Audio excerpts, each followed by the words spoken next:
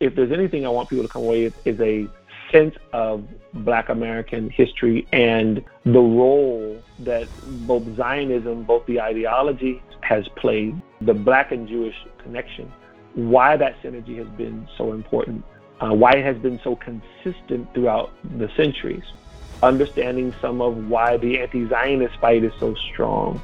There has been a consistent need to take the Black historical struggle for justice and connect it to a pro-Palestinian / anti-Israel ethos. And our children are being indoctrinated with this ideology at levels never before seen, and it's only increasing. I want to dispel those myths and truly give real context and history to this Israel's relationship with Africa, the Black and Jewish connection, why it was so important, and why it will be even more important going forward.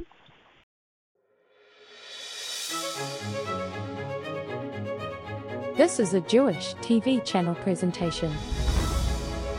Welcome to Talking Point, where controversial subjects are brought into sharp focus. Conversations with JTVC show host Laura Kessler comes up next. Welcome to Talking Point. I'm Laura Kessler. Pastor Dumisani Washington is the founder and CEO of the Institute for Black Solidarity with Israel. He's also the former Diversity Outreach Coordinator for the over 10 million member Christians United for Israel. Dumisani is a pastor, professional musician, and a graduate of the San Francisco Conservatory of Music. He's also an author whose latest book is the second edition of Zionism and the Black Church: Why Standing with Israel Will Be a Defining Issue for Christians of Color in the 21st Century. While on staff with Christians United for Israel, Dumisani organized multi-ethnic Christian support for Israel from across the country and helped engage the many Israel supporters and honorary members from South Africa, Zimbabwe, Togo, Ghana, Nigeria, Ethiopia, Kenya, Morocco, and more. Pastor Dumisani is also the creator of the Mizrahi Project, a short film project that tells the story of the over 850,000 Jewish refugees from North America and the Middle East. As part of his effort to initiate the Mizrahi Project, Dumisani was featured in the 2016 PragerU video, Why Are There Still Palestinian Refugees?, which has received millions of views worldwide and can be seen on our website in the Act Fast page this month. Dumisani is also the founder and director of the Hebrew Project Artists, a music group that performs gospel music with Hebrew and English lyrics in an artistic stand with Israel and the Jewish people. He and his wife Valerie have been married 34 years and have 6 children and 3 grandchildren, and we're really honored to have him with us today. Welcome, Pastor Washington. Thank you, Laura, for having me today.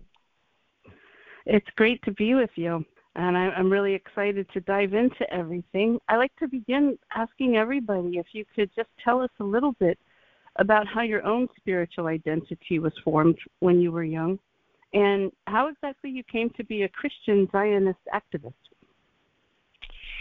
Well, so I was born in Little Rock, Arkansas in 1967, late 60s, which was still then very much the segregated South, though I grew up in California because my parents moved from Little Rock to San Francisco when I was still not quite even 1 year old. We were faithful members of King Solomon Baptist Church in North Little Rock, where my parents and my family were very, very active. My dad was a deacon, and he sang in the men's chorus, and my mom served on what's called the matron board and the youth ministry and all of those things. So I was literally came up in the church, was a musician at a young age as well, so I played from the time I was young, once again in there in California as I'm getting older. And I became a Christian at a very young age. Our parents, I'm the youngest of 7 children, not only were we very active in church and scriptures and music and all those things, but they bought us Bibles at a young time when we were very young. So I began to read my Bible when I was in elementary school, and for reasons that I did not understand at the time, I was gravitated to the Old Testament, right, to the Tanakh.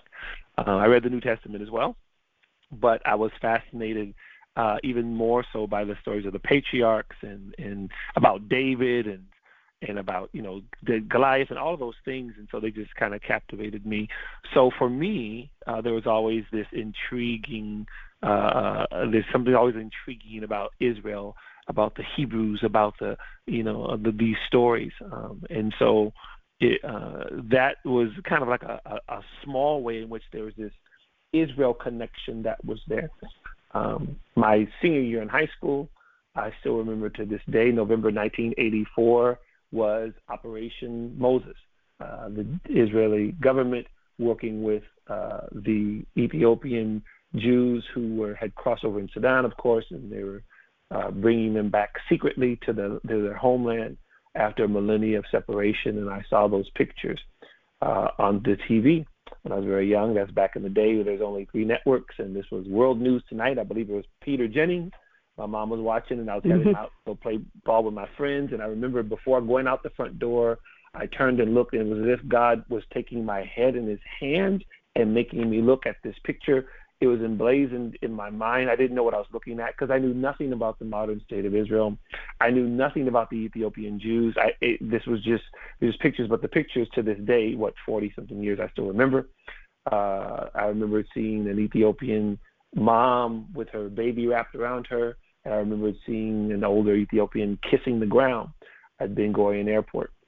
And it just made an impression on me. It wasn't until years later that I would understand what it was I was looking at. So there was this deep faith in the God of Israel as a Christian, a deep love for Jesus and the Word of God, all of these things, right? But then also this real intriguing, I wanted to know more about Israel as I got older. I wanted to know more about the Jewish roots of my faith, and that's kind of how my journey began. There was nothing political about the whole Zionism or even the geopolitical reality until, again, later on. And I'll say this last thing, as I was raised to be very proud of my Black American heritage. Again, my family from the segregated South. My mom told me many stories about her high school, which she loved, and which amazing students and professionals came from there. Right? There's a great deal of pride in terms of the success of our community, the cohesiveness of our communities and everything.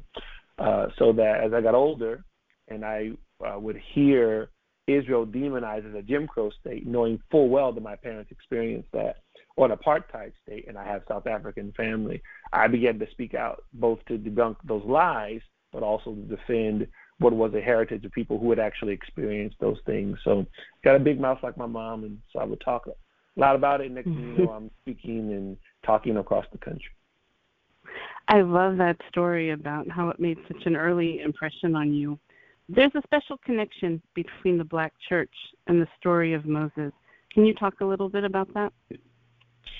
Yes. Well, when you talk about, especially in the Black American community, the arc, and I talk about this in my book, Zionism and the Black Church, there's an arc. There's not just one Black American story, but there's an overarching story which goes from slavery, obviously, the Jim Crow, segregation, all these things to the modern era, right? So when it came to Black identity, Christianity, church, the Hebrew scriptures, all of these things, the spirituals, the Negro spirituals that were sung on the plantation and then after slavery, almost always had these Old Testament biblical themes. Go down Moses, Joshua fit the battle of Jericho, Swing Low, Sweet Chariot, Elijah Rock. There were songs that were said in the New Testament as well. But there was this connection in terms of story and legacy that Harriet Tubman was called Moses because she was an abolitionist who led Black people to freedom on the Underground Railroad. And so Moses then became that synonymous term, if you will, for freedom, as well as the Hebrews, the entire redemption story there in Exodus. Some may remember, during the election season of 2008, Barack Obama referred to himself or his generation as the Joshua generation, referring to Dr. King's generation as the Moses generation. And so these things politically, culturally, songs, music, even in terms of hip-hop culture, Lauryn Hill, one of my favorite hip-hop albums of all time, It was called The Miseducation of Lauryn Hill. Several of her songs spoke about Jerusalem, spoke about Zion.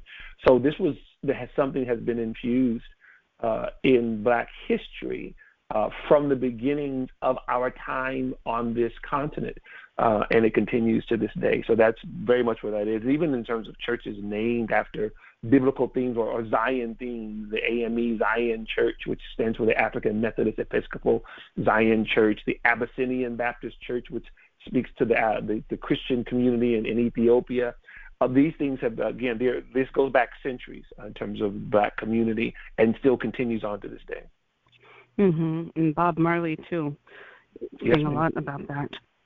Absolutely. When we spoke a few weeks ago we talked about the shared trauma of both the Israel and African diasporas, and I really love that you spoke about the importance of pride and being positive, not just the victimization and exile, which is what often gets emphasized.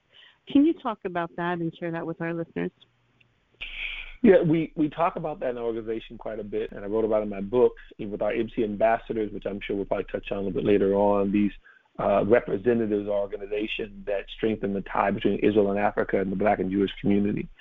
That there's nothing wrong with identifying what you refer to as shared trauma, the like stories of dispossession, slavery, discrimination. All of those things is important to know one's history.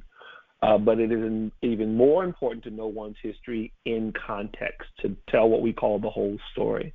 And we find that if the negative, the traumatic, is all that is remembered and is all that is emphasized, then it produces people of a victim mentality, those who only understand their history through the lens of dispossession and hatred or racism, all of those things, and not what their forebears did to both overcome and move on despite those things. So there are many examples of this in the Black American community, and countless examples of it within our Jewish brothers and sisters in terms of going back to Exodus in terms of Egypt and on to the modern age, how the Jewish people, the oldest hatred in the world is anti-Semitism. The Jewish people cast out of countries, burnt out, dispossessed, all of those things, but somehow, some way, continuing to distinguish themselves and make contributions to humanity that have always outsized its small number. And so one of the stories is one of my favorite stories. We often tell, and I talk about this in my book as well, as just one small but important example of that. I talk about, I believe, in chapter 5 or chapter 6. We talk about the example of Black Wall Street. Black Wall Street wasn't just an area in Tulsa, Oklahoma, those who know about that history, the Greenwood District, but it was an era that went from the early 1900s, shortly after the First World War, all the way to the 1960s. These are Black communities throughout the different parts of the country. South Chicago was one. There's also some in Philadelphia area, in which there were Black entrepreneurs and there were communities that obviously were segregated because of, the hatred and those types of race laws, if you will, but were very, very functional, prosperous. Even one of the most prosperous was the one that Booker T. Washington dubbed himself Negro Wall Street, which was Tulsa, Oklahoma. It was destroyed in a race massacre in 1921, May the 31st and June the 1st. Over that 2-day period, the other residents, the other outlying residents, because of an incident, and I talk about in my book, there was a huge fight. Hundreds of Black people were killed, and the entire town destroyed in less than 2 years.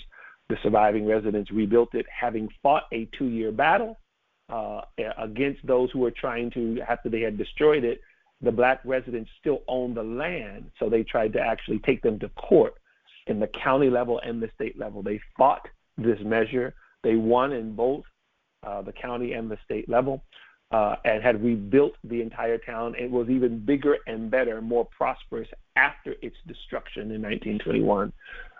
And so, again, shared trauma is a good thing to understand, but this is a story, for example, of something that was very traumatic, but then like a phoenix from the ashes, those Black residents rise and rebuild, which is a huge indicator and a continued sub-theme of the Black experience in America.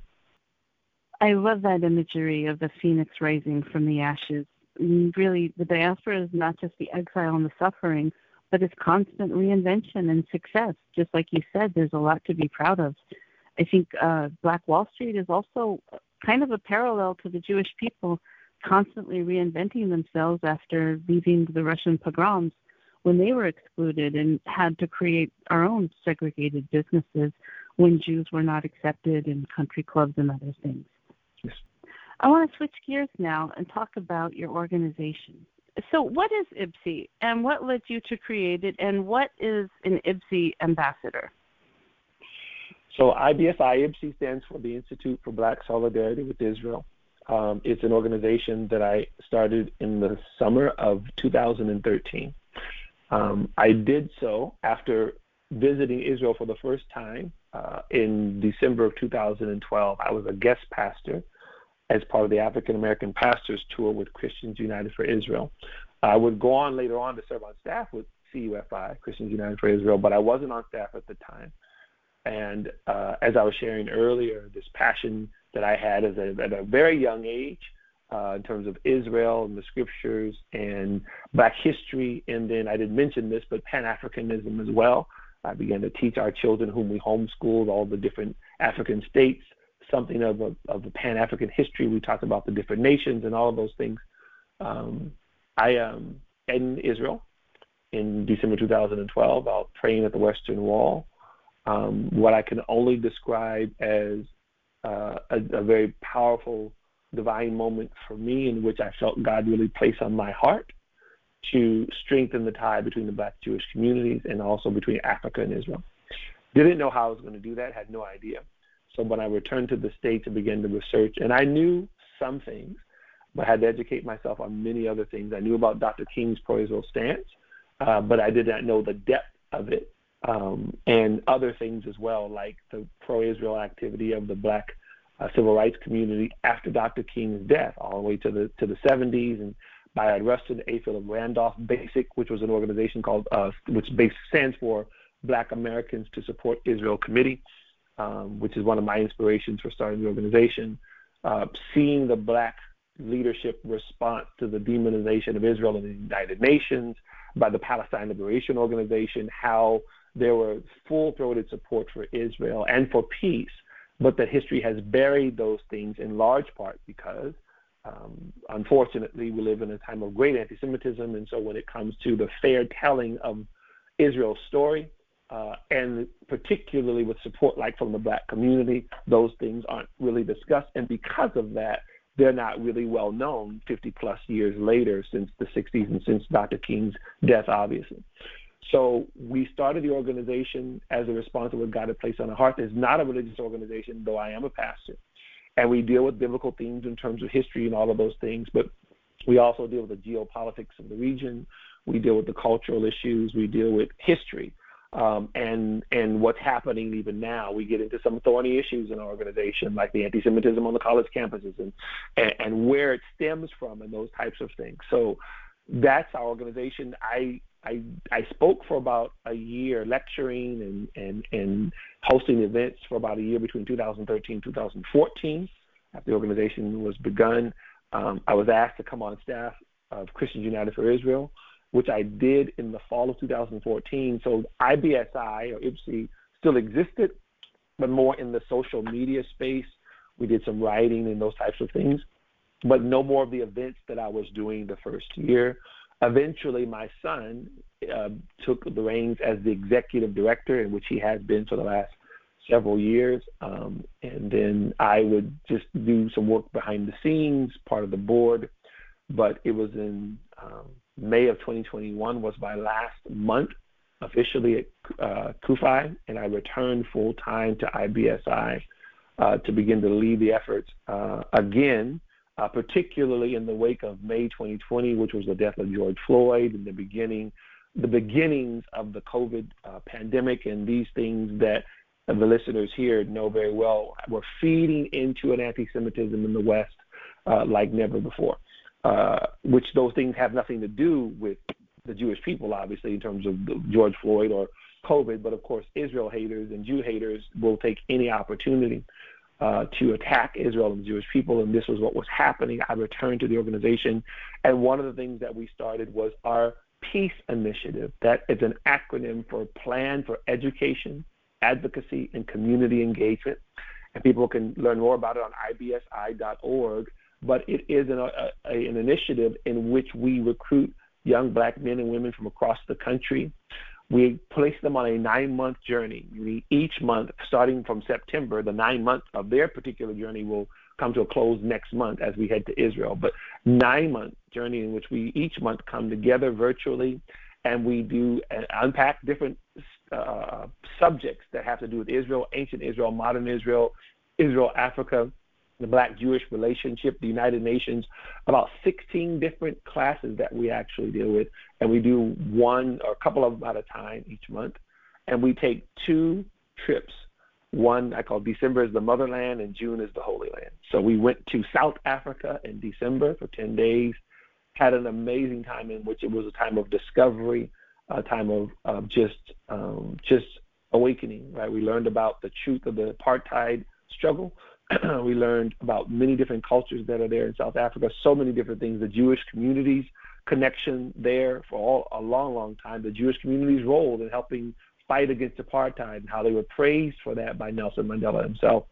And then in what is right now, just less than 2 weeks, we will head to Israel, do the Holy Land part of that, in which we will continue that part of the study, learning about the Israeli nation, the Jewish people, the whole diaspora, all of these things.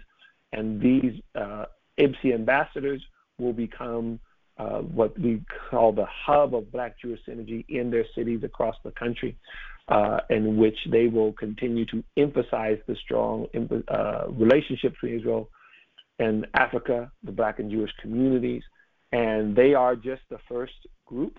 Our plan is to, by Juneteenth, which is in a few weeks, recruit the next group that will continue, and our goal is to have some, I believe, 300, we're doing about 300 IBSI ambassadors in about 48 cities across the country over the next 4 or 5 years. That's amazing.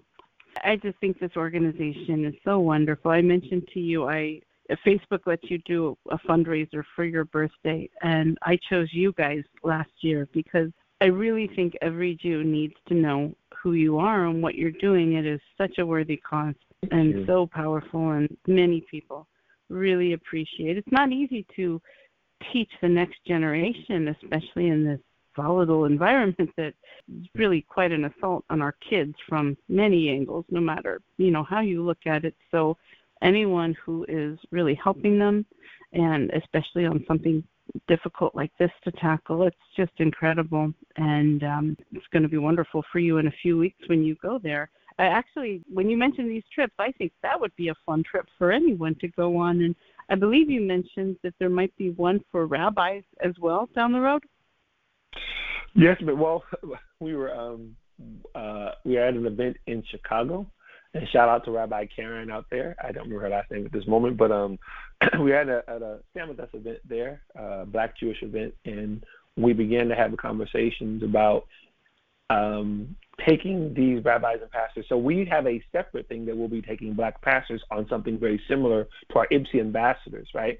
But what we began to talk about with some of our Jewish friends and leadership was about doing an Africa and then Israel tour with rabbis and pastors together.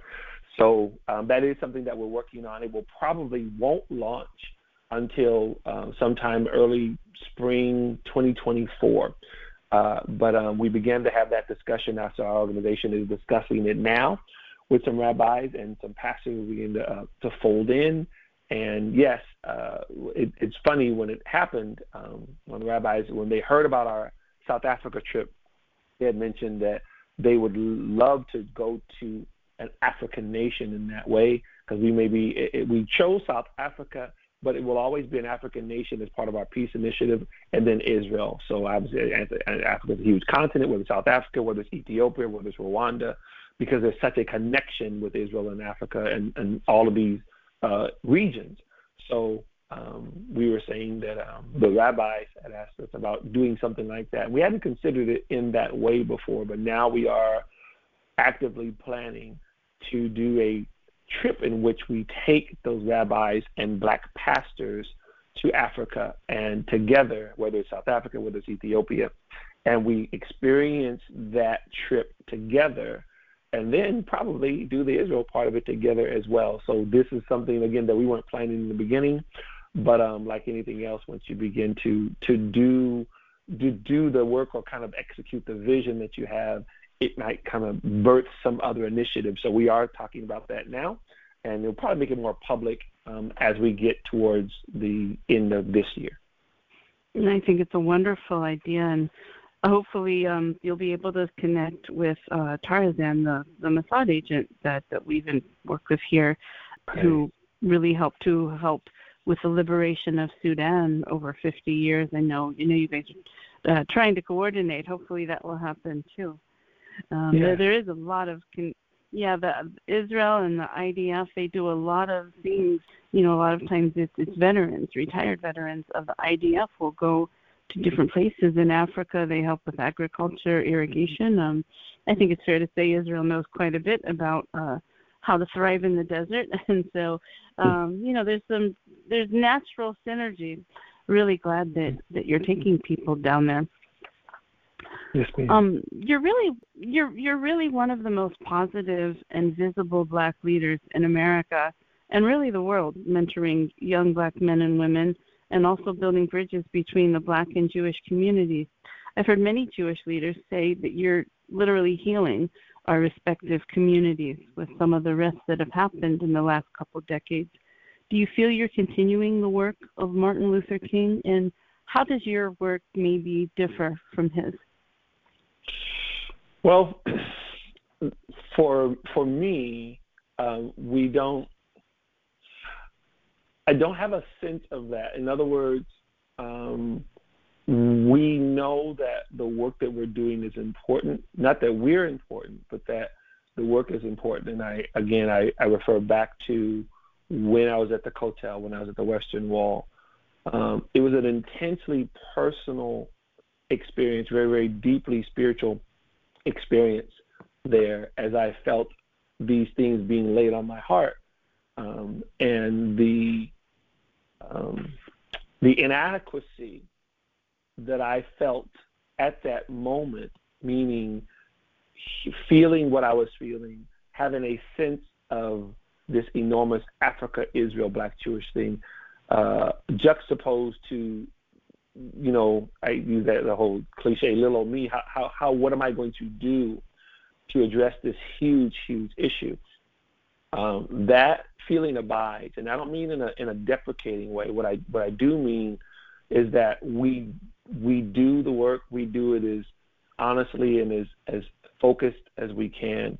And there are times when there will be those, whether from the Black community, from the Jewish community, who will thank us for what we've shared, something they did not know, particularly for our Jewish friends who see the anti-Semitism, the hatred, and are bombarded in terms of the media and social media and those things. There are conversations we've had with Jewish friends who had tears in their eyes, thanking us for what we're doing. And for us, it's always a humbling thing because we hear that and we are appreciative of hearing it, but don't really have a sense beyond that. In other words, we are, as we would say in our faith tradition as Christians, we walk by faith and not by sight. So we are attempting to faithfully do the work. And if we see a flash of something here and there of the positivity of that or the positive effects of that, that makes us happy. We're glad to see that. But in terms of a Dr. King, just like for me, whether you're talking about a Martin Luther King or Booker T. Washington or Julius Rosenwald in terms of the Jewish community, these huge figures. Another, again, to borrow from the Christian tradition, that we're not worthy to unlace their shoes. So for me, how we will be seen historically I guess that's for history to see. But do I have a sense of carrying on something like a mantle of Dr. King? Absolutely not. And I say that in all honesty.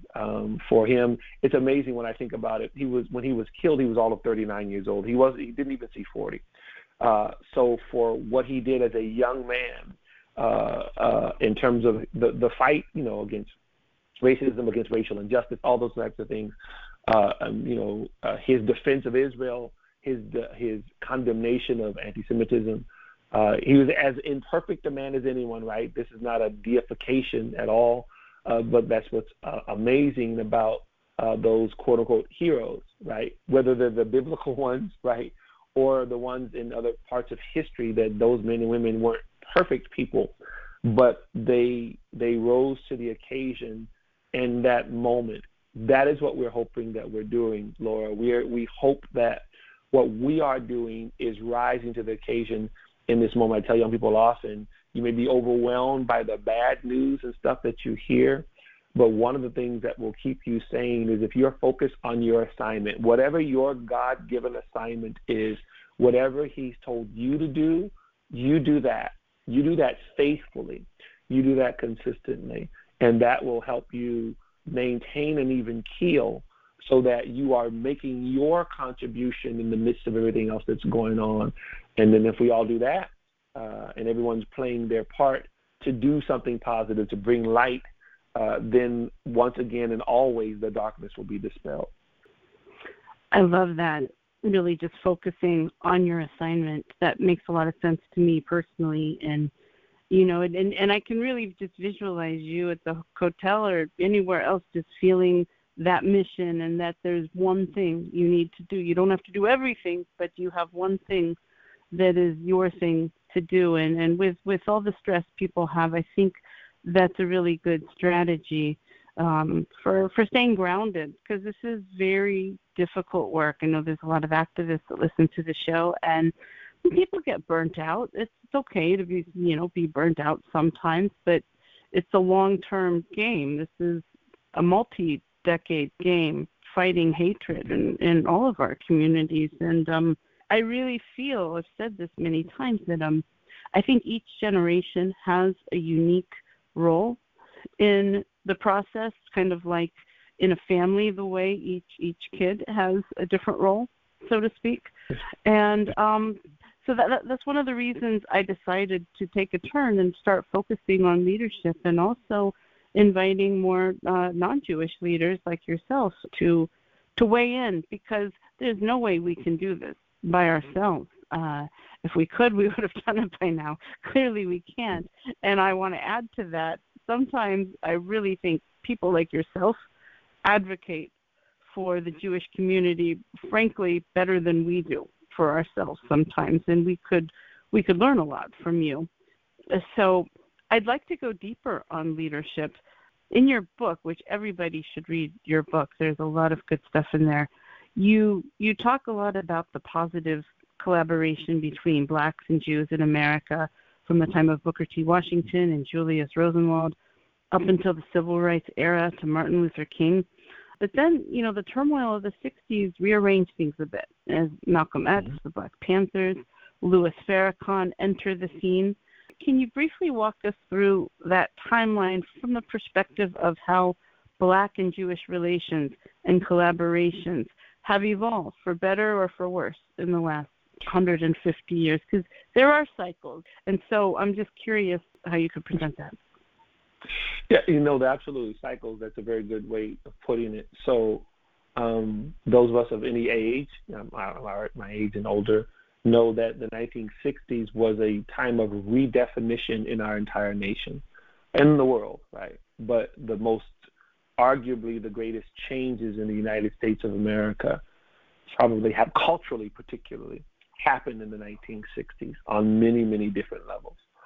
And one of those had to do with what was then a civil rights movement. People often talk about in the 60s, but if you go back to the Montgomery bus boycott of the 1950s, it pretty much that modern civil rights movement started around then, which Dr. King became the president of the Southern Christian Leadership Conference. So By the time you get to the 60s, that's why he's seen as an older, quote-unquote, person, and was even at some point for the younger ones, like the Eldridge Cleavers of the Black Panthers and the Angela Davises and the Kwame Toures, who was Stokely Carmichael, they were very impatient with the older guard.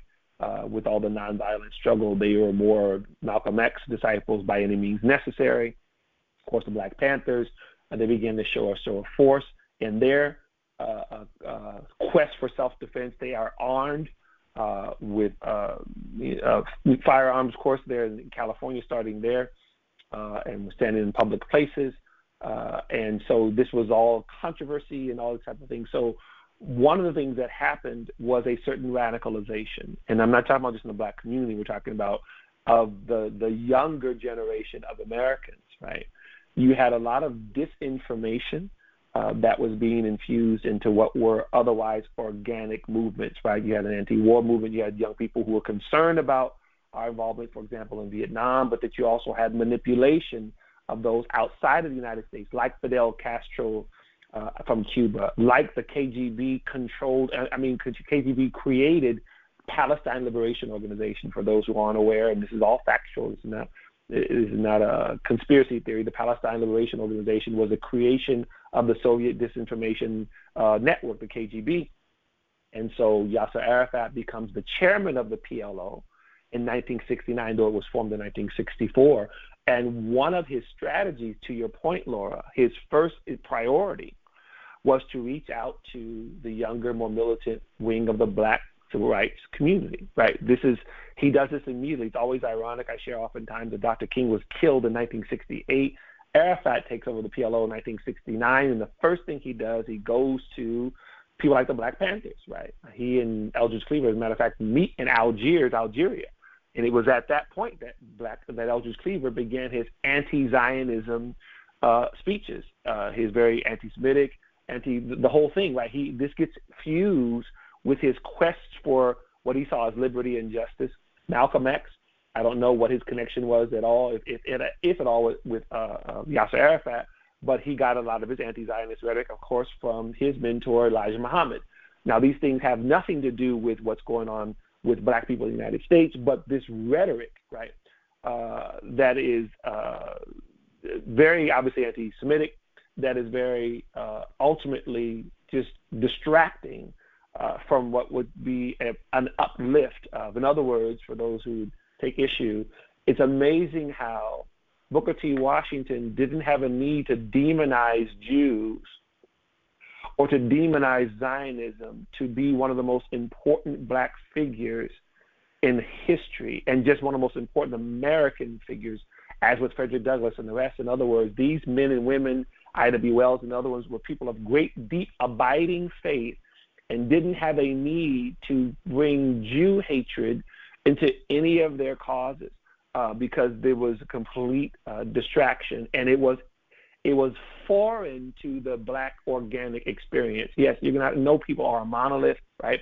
But all this Jew hatred and then later on Israel hatred, these were things that were pretty much brought in from the outside and made to look as if they were organic. So in the 1960s, and when this actually begins, and Dr. King's advocacy both for Israel and his denunciations of anti-Semitism coming towards the end of his life had much to do with some of those negative things that were beginning on the fringes to infiltrate the Black community, to the point where he began to speak about it publicly. I welcome those that are listening to go to rabbinical.assembly.org.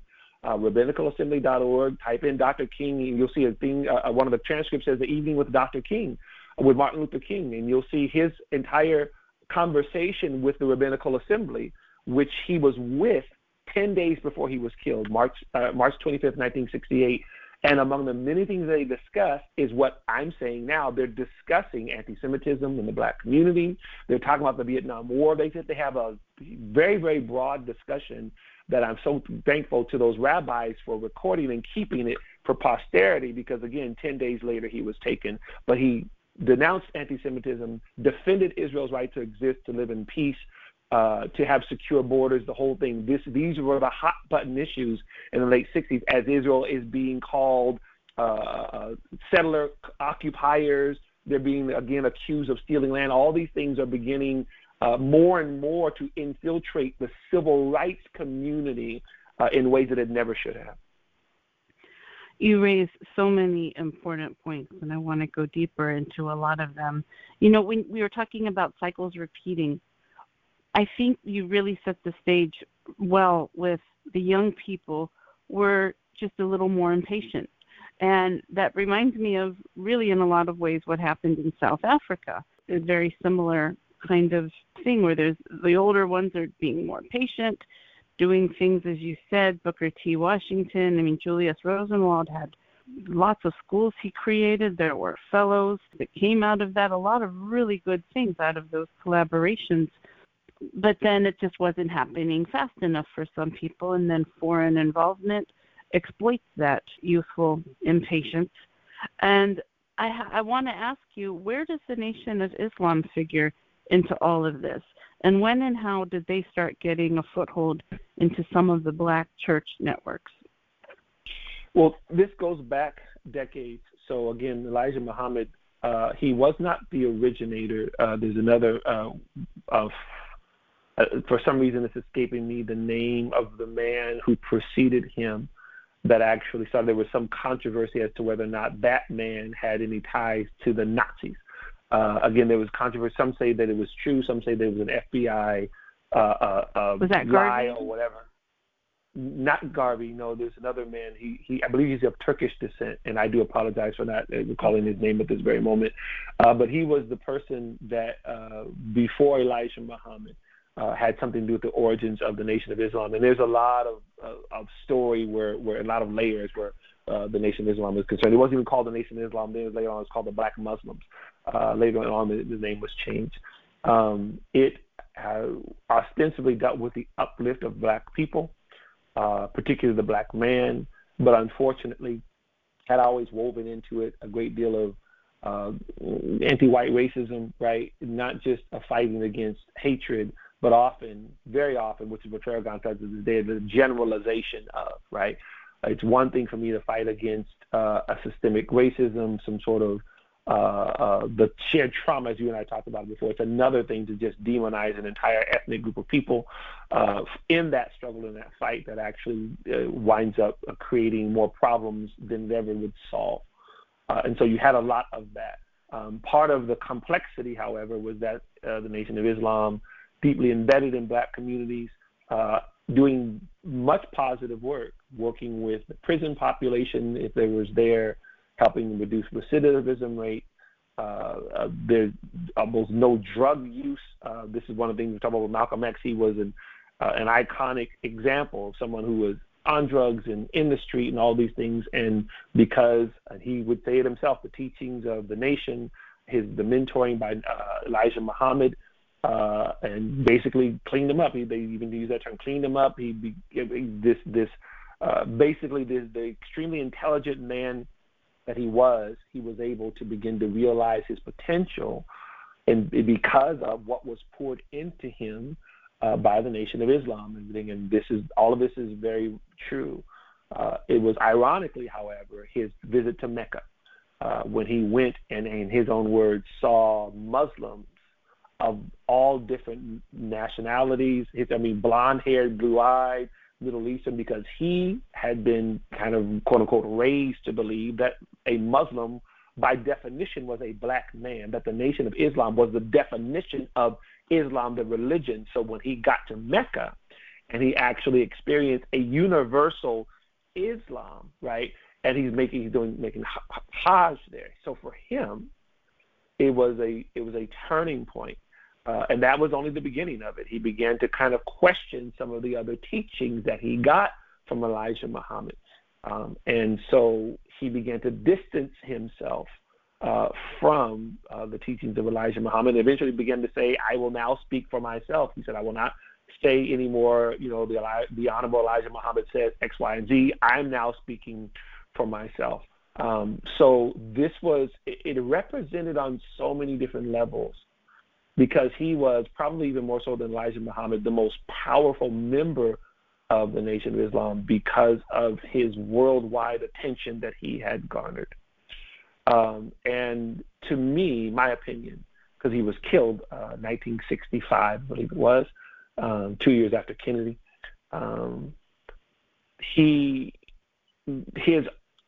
His distancing from and his willingness to, in his own way, speak truth to power and criticize Elijah Muhammad and what some of the Nation of Islam was doing. He talked about some of the illegal stuff or the just untoward stuff. I mean, Elijah Muhammad allegedly had gotten girls pregnant and all these types of things, and people were very angry with Malcolm X for saying these things. And he also, to this further point, began to publicly talk about the pact that was made between the Nation of Islam and the Nazi Party. He talked about this, one of the last things, we shared that video on our social media and everything. He talked about the fact that there's meetings that were had, and not only the pact in terms of them dividing parts of the land, that there's going to be a part of Georgia that would be all black in this segregated place, and the white folks would have the other parts and everything. But he also talked about the purposeful attacking of and coming against civil rights leaders, right? So all these things that Malcolm was basically airing the dirty laundry of the Nation of Islam.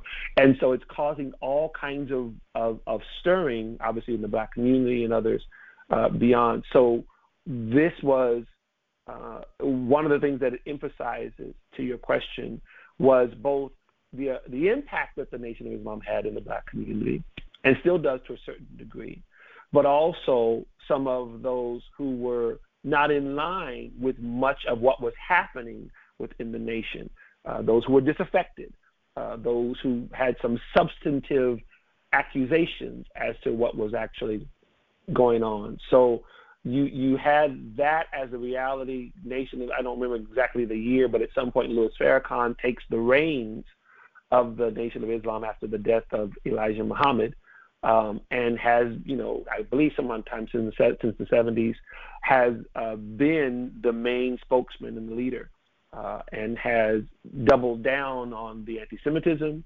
the hatred for Israel. I pointed out before, they have what's called a Savior's Day event every year. I believe it's around February or March. And in this last one in Chicago, thousands attend, right? And it's also it's shown, and you can watch some of the events online. One of his surrogates, Farrakhan's surrogates, was defending Louis Farrakhan against charges of anti-Semitism.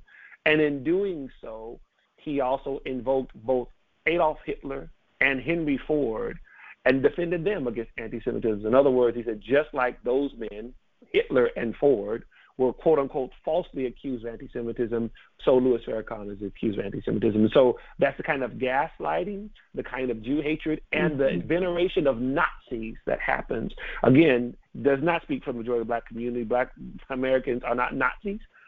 They do not associate or even identify with the Nazi Party. But unfortunately, those things get fused with what are sometimes some of the positive things that happen in the black community. That's how convoluted it is, and has been for a very long time where the Nation of Islam is concerned.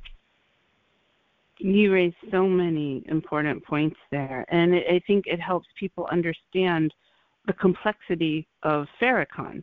And I think it's baffling to a lot of people. How is it that he has gone from the fringe to being so prominent? And I think one of the things you touched on is it's not all bad. That's the difficult pill to swallow, is that there is or was good things that the Nation of Islam does. And I have to wonder if, it makes me think of the importance of fathers and father figures, because when you describe Malcolm X and others, I mean, that seems like that is the role that's replacing, that should come from somewhere else.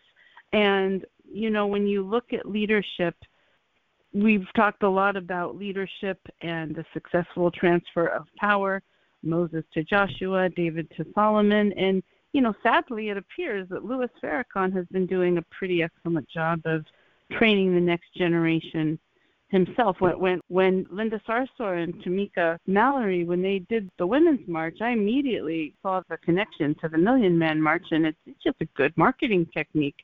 And we know they were mentored by them. And so, a person doesn't have to be a good person to be a quote-unquote good leader. And so I think that's where it's challenging for people fighting anti-Semitism and other hatreds to when you criticize Farrakhan, the people of the other side will say, well, they're hearing you criticize their father figure that helped them stop doing drugs, doing other things, gave them some discipline. And so how do you untangle that and make some headway and move the needle? Well, it's difficult and it's not, meaning that the difficulty is the intensity around it, but the clarity comes from, again, speaking truth to power. One of the things that we said, and it's not just Louis Farrakhan, you could pick any person who is controversial like that, or any issue that is multi-layered, multi-tiered, right? That what you do, I remember one of my friends was saying this old saying, chew the meat, spit out the bones. What you do is you very clearly, and again, this has to be done with moral clarity, right? It has to be done with a certain amount of courage. You commend someone or something for what they do well, and then you condemn what is bad. And I think that one of the things that our society, as an American society, struggles with at this time is a lack of moral courage and a lack of intellectual honesty. In other words, there's so much placating that goes on, and there's so much, evasion that happens. I don't want to hurt this person's feelings, and I don't want to say this the wrong way. And there's nothing wrong with being polite and being concerned about how someone may perceive something, right? Being polite in that sense. But if my politeness goes to the point where I'm going to lie through my teeth or act like something's not happening, then I'm doing a disservice to everyone around me. And so often what gets called abrasive or mean is someone really, no matter how nicely they're doing it, telling the truth, right? So back to this point where Louis Farrakhan is concerned, that's why I can sit here and say something like someone encouraging black men and black families to be strong, all that's good all day long. I can listen to a Louis Farrakhan speech, in which I'd have, sermons, stuff like that from back to the 1990s. I'd be flipping through the channels. I would see him preaching somewhere, and maybe 70% of what he said I agree with, right? Because it's about family, it's about this, about the other. And then when he goes off on the Jewish folk and then all the white people and the white demons and devils, all that. So, yeah, for me, and as I said before, as an example, because I was not in need of a father figure, I did not need to swallow everything that he was saying. There was something for me that I had no problem with giving him credit for, okay, I agree with this, that, and the other. And when he said something that was completely foul and out of left field, say, boom, he doesn't speak for me. What I found over the years to be the case, and this goes back to what you were saying about fathers, for those who do not have the ability to do that, right? I knew my father, loved my father, and I don't say that facetiously. I don't say that arrogantly, right? But I mean, I came up in a household, in a community, in a church community where black fathers and men was not an anomaly, right? This was just what it was.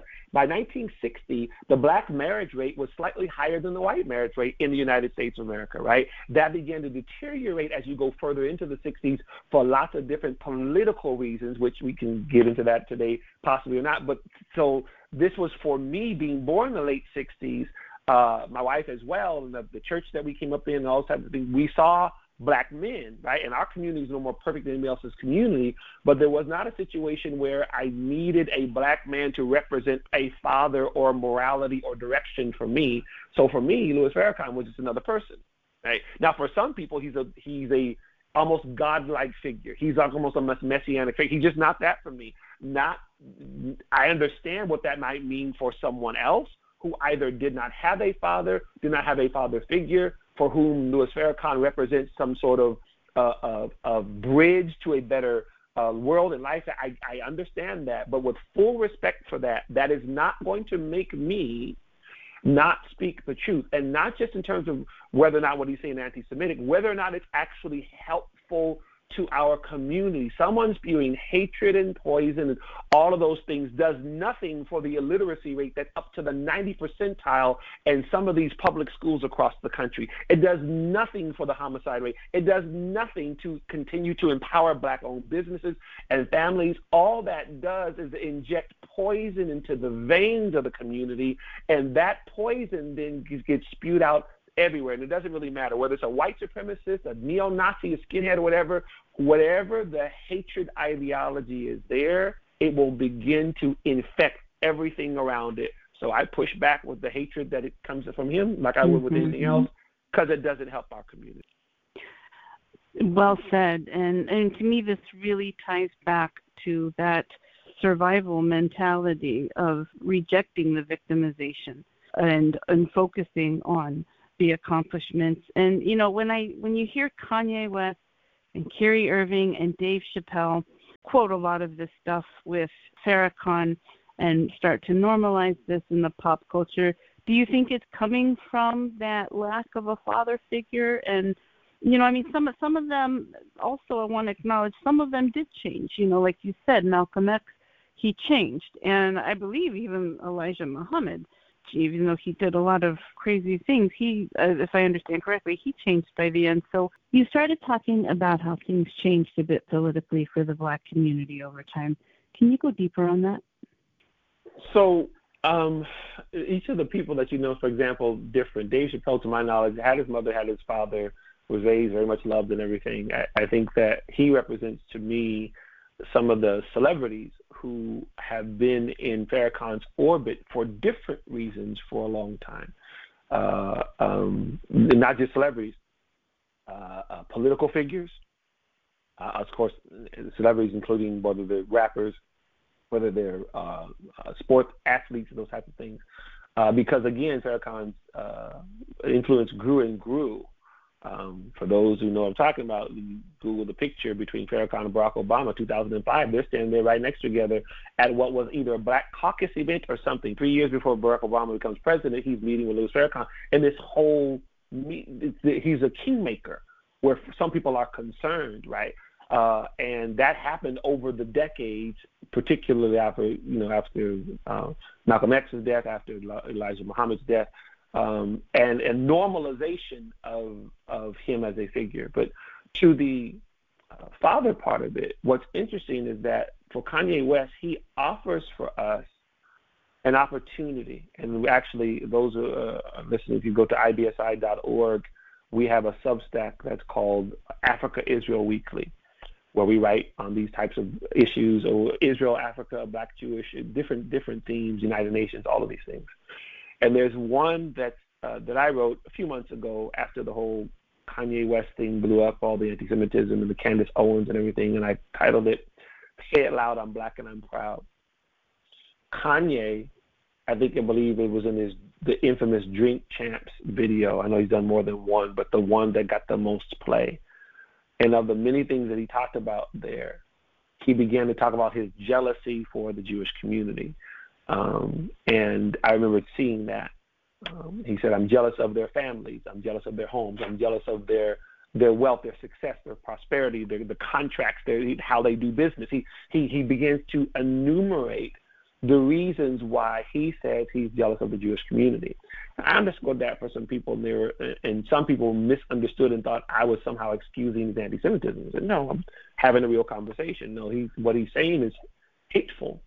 What he's saying is very negative, very poisonous, right? Going DEFCON 3 and all that other kind of stuff. DEFCON 3. But what he was doing was being honest. It's funny because, and I'm not even trying to be funny, in Drink Champs, I haven't seen a lot of the episodes, but the whole point is that you keep drinking. And one thing that drinking does, as we all know, is that it makes you less inhibited. You start to say what you think. As sloppily as you may be saying it, right? Whatever I'm really thinking starts to come out once you start putting alcohol in someone, right? If they are more mild, they'll be more mild. If they're more violent, they'll become more violent. Unfortunately, or fortunately, whichever one, you begin to kind of speak your truth, quote unquote. Well, when Kanye was talking about his jealousy, he was being honest. And when he began to enumerate why he was jealous, he was being honest about that. Now, Kanye, I don't remember exactly how old he is. I don't think he's quite 40. I think I'm old enough to be his father. He was raised by his mom. He was estranged from his dad. He's from Chicago.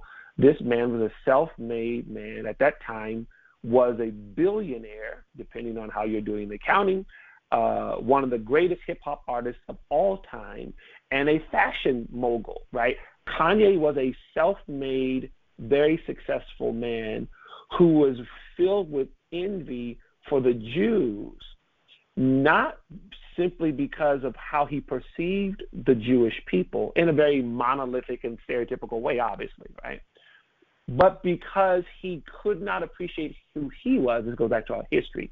If Kanye truly understood the greatness from which he descended, what his ancestors represented, I mean this in a collective sense. I'm not talking about just his particular DNA and who his actual forefather was. I'm talking about the black soldiers who fought in the Civil War for their own freedom. I'm talking about the black soldiers who fought in the Revolutionary War from the very beginning, even when there was still slavery. They weren't even fighting over slavery at that point. They were fighting for the freedom of this nation, and the soldiers who went on for World War I, World War II, Korean War, those who became leaders in all kinds of different industries, how black people went from centuries of slavery, another century of Jim Crow segregation, black codes and all those things, still built Black Wall Street, still built Tuskegee Institute, still built the Harlem Renaissance. See, if he understood from where he descended, he would not have descended himself into a hatred of Jews or anyone else. He would be able to hold his head high and his chest out and recognize that, as I say all the time, we descended from superheroes. That would be the brokenness to which I'm speaking, right? That one of the things that someone standing up with an anti-Semitic agenda, an anti-white or whatever, just fill in the blank, right? One of the ways you're indoctrinating the people listening to you is that they are gullible enough and ignorant enough of their own history and legacy to believe you, right? This is the dangers of victimization. This is the dangers of children, whether it's curriculum in school or whether it's music or whether it's something else on social media. Someone constantly telling that young man or woman, you're the victim, this was stolen from you, these are the people who stole it from you, this is what's owed you. If that's fed into that person 24/7, along with them not really understanding who they are, that person, depending on their personality, is going to become very bitter. They may become just complacently bitter and kind of go on with their lives, or if they're active enough, they may act that thing out and begin to come against the people that they believe have stolen everything like someone told them. Exactly. And there really is that formula. It's not just the black community. There's others having this problem too, where there's a miseducation. People don't know their own history, and they're just ripe for exploitation, emotional exploitation. And I think that's really what the Soviets and Yasser Arafat did when they targeted vulnerable Black American youth through the PLO and the Arab League. And it's really a shame. It's painful to see so much strategy and resources and effort focused on legitimately vulnerable people, yet never sincerely designed to really help empower them, just to exploit them. And there's a book I'm sure you've heard of, People Love Dead Jews. We've talked a lot about lately, by Dara Horn, saying, everyone has sympathy for Jews who perished in the Holocaust, but not so much living Jews that are fighting anti-Semitism today. And I feel like maybe the same is true about young black men sometimes too. They will rush to George Floyd and people and make heroes and icons of them. But where's all the help for the people who need help before they get to that point? That just really troubles me, that it feels like there's an industry that is really harming both the black and Jewish communities, and it almost feels like they benefit from dividing us, because we've always historically gotten along really well. And if it was just people like you and me, we still would. But I mean, it's intentional. I don't think that even a lot of Jews understand Yasser Arafat and the Soviets. And so this is really important stuff you're talking about that I hope people are hearing. But it's also universal, Laura, and if I could just interject that whether you're talking about the Soviets, the PLO, the Black Jewish community, the type of enmity that people attempt to sow, there's something very primal there, and that despotic regimes have tapped into it for centuries, right? the way that I listen to immigrants to this country who fled communist or despotic, any type of totalitarian regimes. Chinese who fled Mao's China, right? Who talk about how the young people were weaponized against the older generation, how poor or working class people were weaponized against rich people, because if you were rich, you were by default evil. If you were Jewish, you were by default evil. If you were a Christian, depending on what part of the world that you were in, the Christian was evil, or the Jew was evil, or the Muslim was evil, depending on what, right? You can use the weaponizing of the other, right, or the of language. So that is part of what we're talking about here. What I found to be the greatest buffer against that is an individual who knows who he or she is, right, and has that incubator of family, right? The identity that comes from a home in which, because I know who I am, I cannot be used for someone else's agenda, right? I cannot be told something else about who I am and then have some sort of anger erupt in me so that now I need to go attack or demonize or vilify. Again, I think we're in our nation, you have the double-edged sword of a breakdown of families, along with this totalitarian thing that's happening, this hatred for the other, right? All this racism, whether the anti-Semitism, classism, those types of things. I think it's that effort, unfortunately, is growing, and that's what we're seeing in our society. I think it's really helpful for people, especially Jews in Israel, to gain a better understanding of these nuances of the American Black community and the polarization of communities within communities around politics. How controversial is your message within your own community, and how are you received? I always chuckle when I hear that particular question because, and it's a legit question. There are two realities, and I tell people, for those who are active on social media, you probably heard it before, let me say it again, that is not real life. Yes, are there some real people who go on social media and say really mean, nasty things? Yes, absolutely. And then there's the bots that do it as well, all types of things. But when you put down social media and you're actually in the real world, the answer to your question, what we do at the Institute for Black Solidarity in Israel, where we're talking about authentic Black history, we're talking about the synergy, we're talking about Black Africa and Israel, those types of things, it's always well received. Do we get pushback? Sure, but a small percentage of the time. When we are whether we're talking about controversial things like the anti-Semitism of Louis Farrakhan and the anti-Semitism of a Black Lives Matter, we've talked about that as well, that it has a name on its shingle, but at the same time has been pretty anti-Israel almost from its very beginning. Whether we're talking about those types of controversial things or whether we're talking about the celebratory things that happen both within the communities, and again, we talk. There's a strong Africa part of what we do in terms of our advocacy. It is readily received, and in large part because sometimes, again, these things aren't known; they're not talked about, right, in the media. And so when we bring all the receipts, as the young people would say, and we show them the evidence of these things. We talk about the history and then how that's connected to now.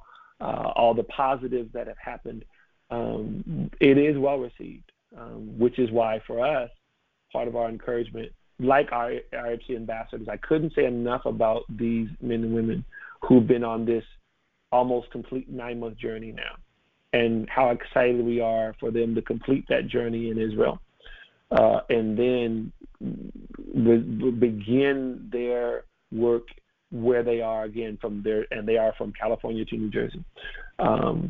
What they've learned, the intensity of it, what they've discovered, things that they never knew about Israel, they never knew about the Jewish community, about the Jewish diaspora, things that they never knew about South Africa and other parts of Africa, things that they didn't know about the Black American community in terms of history. I remember one of our early meetings We started in September, so maybe October, November, I believe it was.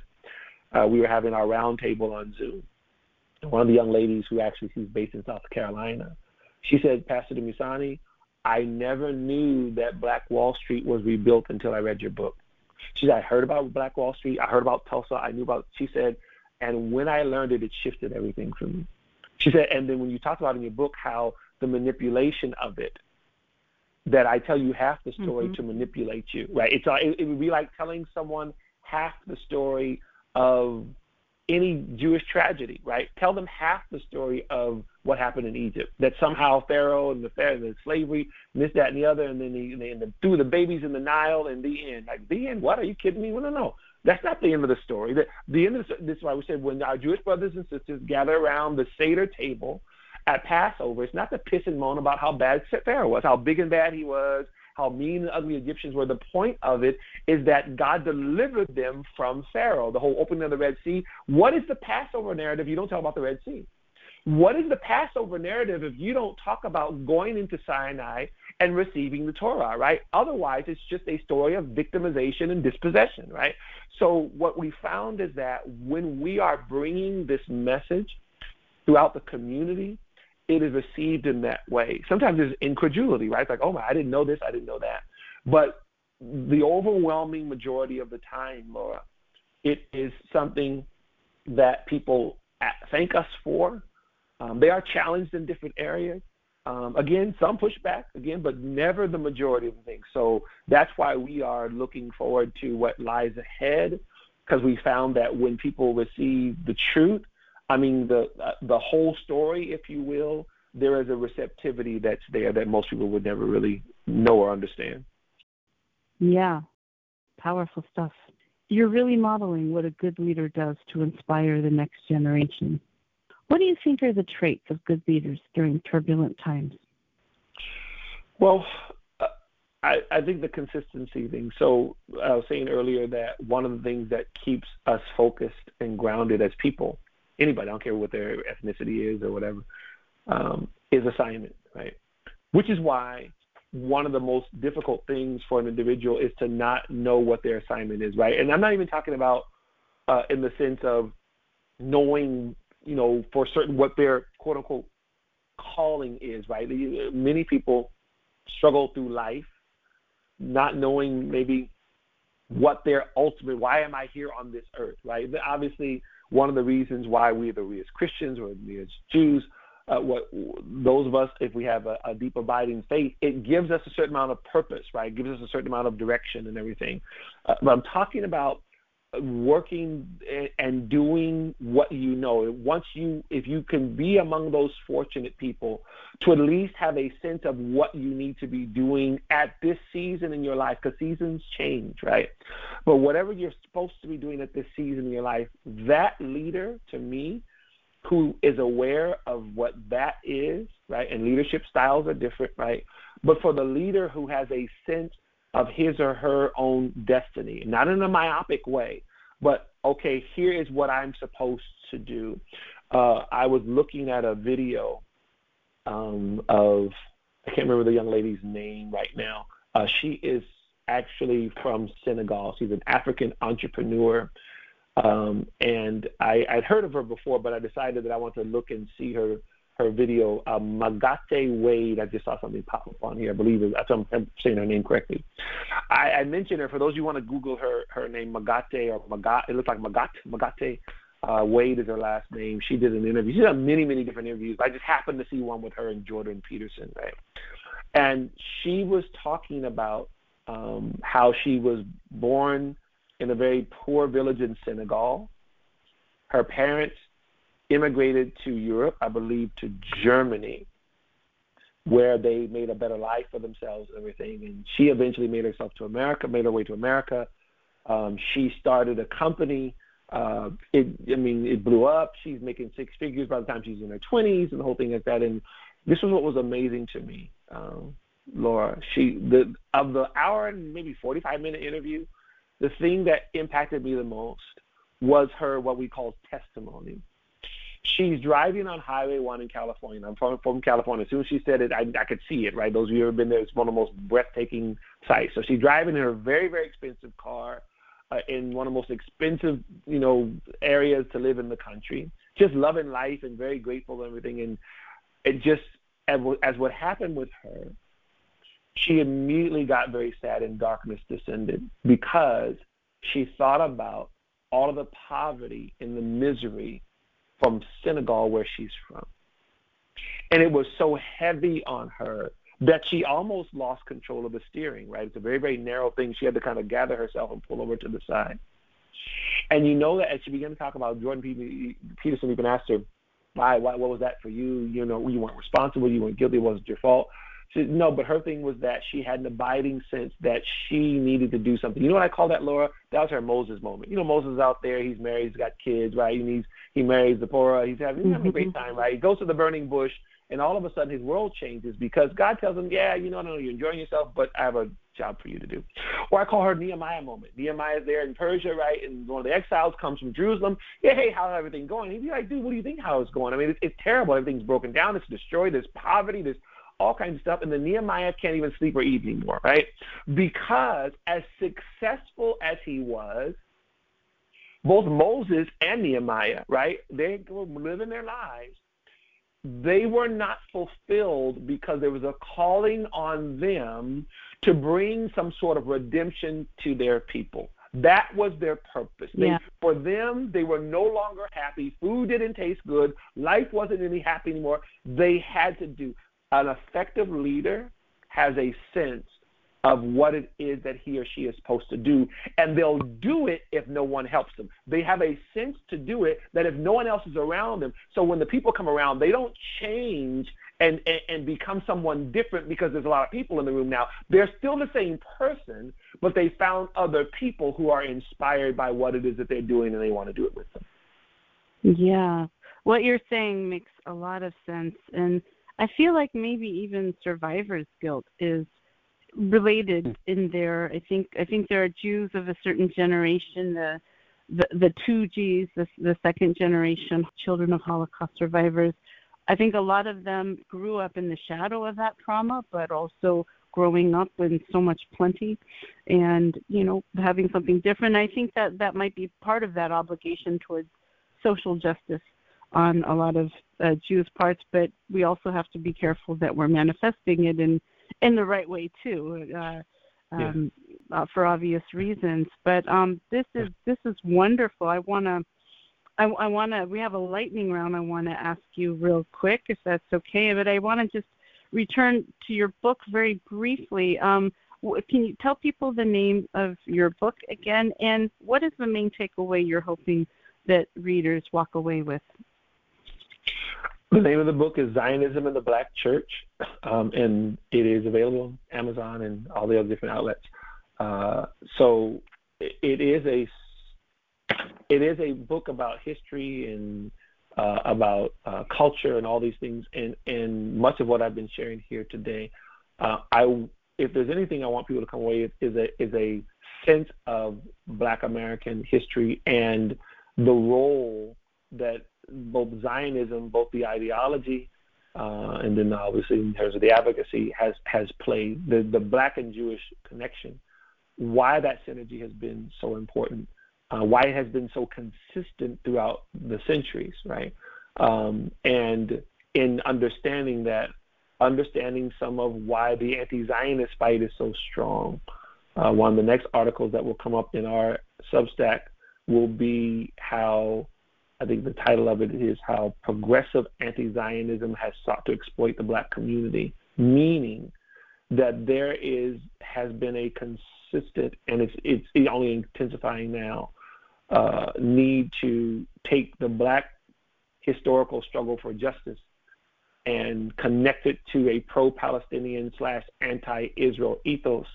And our children in this nation, children, I'm talking about Americans, in these schools are being indoctrinated with this ideology at levels never before seen, and it's only increasing. So the book, I want to dispel those myths and truly give real context and history to this Israel's relationship with Africa, the Black and Jewish connection, why it was so important, and why it will be even more important going forward. Absolutely. Your upcoming Substack article sounds amazing, and it's definitely very timely. I'm going to look forward to reading that. What do you wish everyone in the Jewish and Black communities would do right now to fight hatred and prejudice? If nothing else, Laura, we need to manifest what I was calling again that moral courage. Many people see what's happening, but they're afraid to speak it out. They're afraid to name it. They don't want to be either shunned, canceled, you name it, right? I was at a JCRC event in South Jersey, and I've said this before, but I saw the video just recently. Someone had sent me a clip, and I was much like we're doing now. There's a Q&A, and the moderator, we talked about everything from Black Lives Matter to Louis Farrakhan, the different things in terms of the Black community and that type of thing.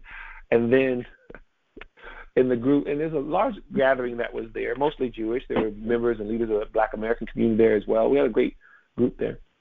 When I began to talk about what we as an organization feel is even the more lethal anti-Semitism in our nation, which is the systemic indoctrination that's happening to our students on these college campuses. And I made the point that just like we have to have the moral courage to call it out in the Black community, I was telling them that the thing, and I've said it before, that these college campuses, they are predominantly controlled by white liberals, and it got really, really quiet in there. So, okay, see, because I'm being honest, right? So we can talk about Louis Farrakhan, we can talk about Black Lives Matter. We can also talk about the fact that children by the thousands are being told that Israel's an apartheid state and committing genocide present day against the Palestinians in organizations and institutions like UC Irvine, University of Michigan, NYU. And I said, last I checked, the Nation of Islam doesn't control any of those institutions. So until we can be honest about what we are seeing, right? If we're going to call out anti-Semitism, call it out.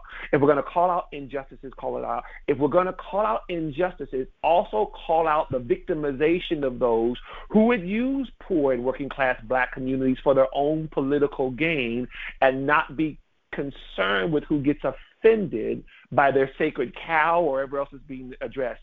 I think that both in the Black and the Jewish community, like throughout our nation, there has to be a courage and a willingness to speak truth to power, to actually deal with the problem and not with the rhetoric that was the problem or whatever the reinterpretation by the media. This is where we are now. Are we willing, are we courageous enough to actually deal with the substantive issue and not the game playing that happens on a Twitter or social media? Absolutely. Absolutely. Speaking truth to power. And sometimes who is David and Goliath in that power relationship can switch. And people have to be able to speak to what is the new, oppressor, which may not be calling itself an oppressor. So now how can people learn more and support your work? Can you give the website one more time? Sure, absolutely. So we are at IBSI, which stands for Institute for Black Solidarity with Israel, ibsi.org. And you can find out more about what we do. We have educational videos that are on there. We have an event page with the updated. We've been doing a lot of events all over the place, but some of them have been coming up somewhat sporadically, but you can follow us there as well. If you want to receive our newsletter that we send out once or twice a week, you can also scroll down on that homepage and you can join the emailing address. We are a nonprofit organization, 501c3, so any donations are tax deductible if they want to give that way as well. And those who want to give, you can also become what we call a legacy builder for as little as I think like $10 a month. If they want to just join and have a recurring giving, you can click on that as well. So if you go to donate, and you'll see the different campaigns. We are just, again, less than 2 weeks away from our Israel trip, but there are still some funds that we need to finish off some things. So for those who are interested in wanting to help us do that, just know that your hard-earned dollars, whether you're from a foundation or whether you're an individual, it's going to a good cause. We use 100% of what we get in donations for the furtherance of the work, right? To helping with our interns, to the materials that we actually produced, or videos and all those other types of things. So they can go on the ibsi.org. Our social media is on there as well. So on that same homepage, you'll see the links for our YouTube page, Instagram, Facebook, and Twitter as well. Well, it's such a good cause, and I fundraised for you myself. So, I hope people definitely help you out, especially to create more IBSI ambassadors. It's just wonderful stuff. Do you have time for the quick lightning round, and then we'll wrap up? Sure. So, why are you proud to be a Black Christian Zionist?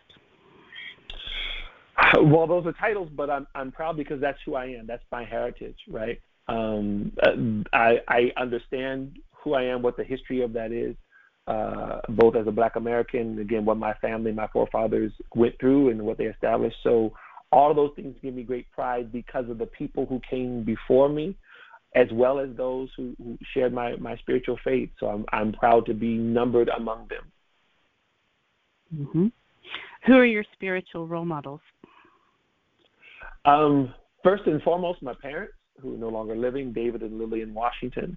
But then I had a couple of mentors, men of God who are pastors and leaders who largely shaped my ministerial life and career. So other than my parents, those two pastors, one on the East Coast, one on the West Coast.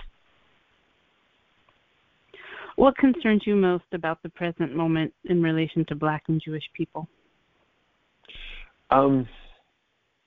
I would say, among other things, the level of disinformation that has so infiltrated our society, particularly in our schools and our both K through 12 as well as colleges, that much of the narrative is being gleaned from these false things, right? These libels, the people with agendas.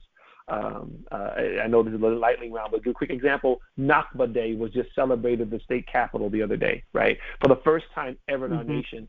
My concern is that those types of things are becoming more and more normalized, where they just demonize Israel and the Jews, but also pit Black people against Israel and the Jewish people. And so that's my biggest concern that I see here, those narratives taking a hold more and more. Yeah. What makes you mad? Lies, deceptions. The thing that probably makes me the most upset is when we talk about leaders who lack courage, leaders who lack honesty, integrity. No leader is going to be perfect. I say that as a husband, as a father, right? But damn it, at the end of the day, tell the truth. At the end of the day, understand that the position that you hold is much more important than you. So the thing that makes me the most angry is weak, feeble, feckless leaders. Can't stand them. Yeah, ditto. For those who look up to you, what do you want them to remember? To the same degree, I want them to have courage. Courage, and I'm going to say this to the young people, is not the absence of fear. Anybody can be afraid. My God, if your life is in danger, the life of your loved one, any parent who has ever experienced their child in danger, or God forbid having something happen to them, that's a fear that you wouldn't want anyone else to know.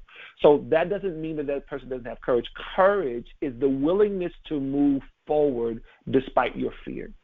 So what I would say to people is that what I want them to know, and what I hope to model, is that as imperfect a vessel as I am, and all those other types of things, and as many fears as I have as any other man or woman, that at the end of the day, I still did what was right.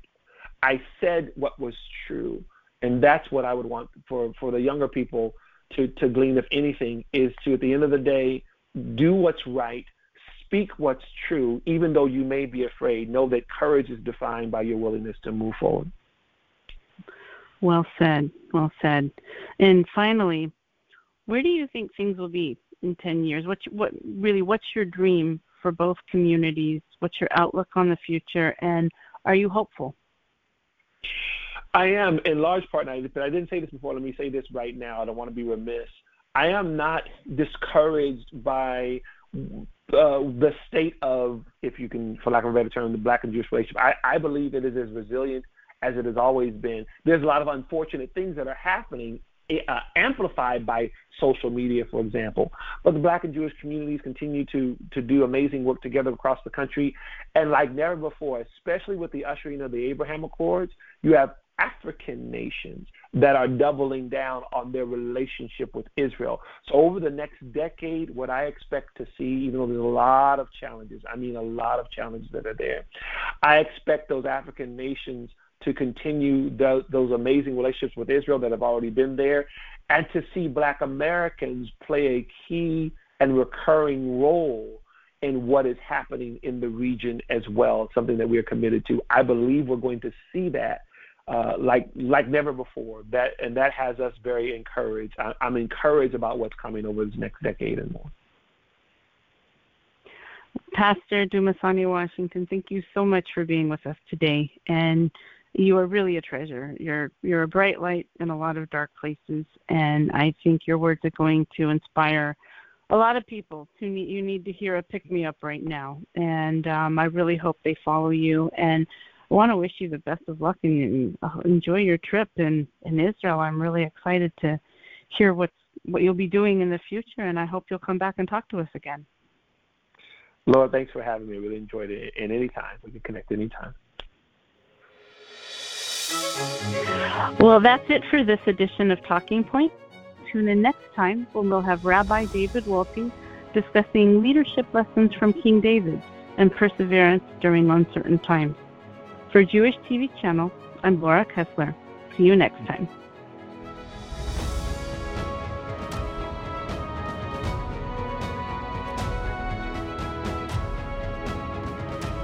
Thank you for listening to Talking Point on Jewish TV Channel, the voice of Jewish communities worldwide. We look forward to seeing you again.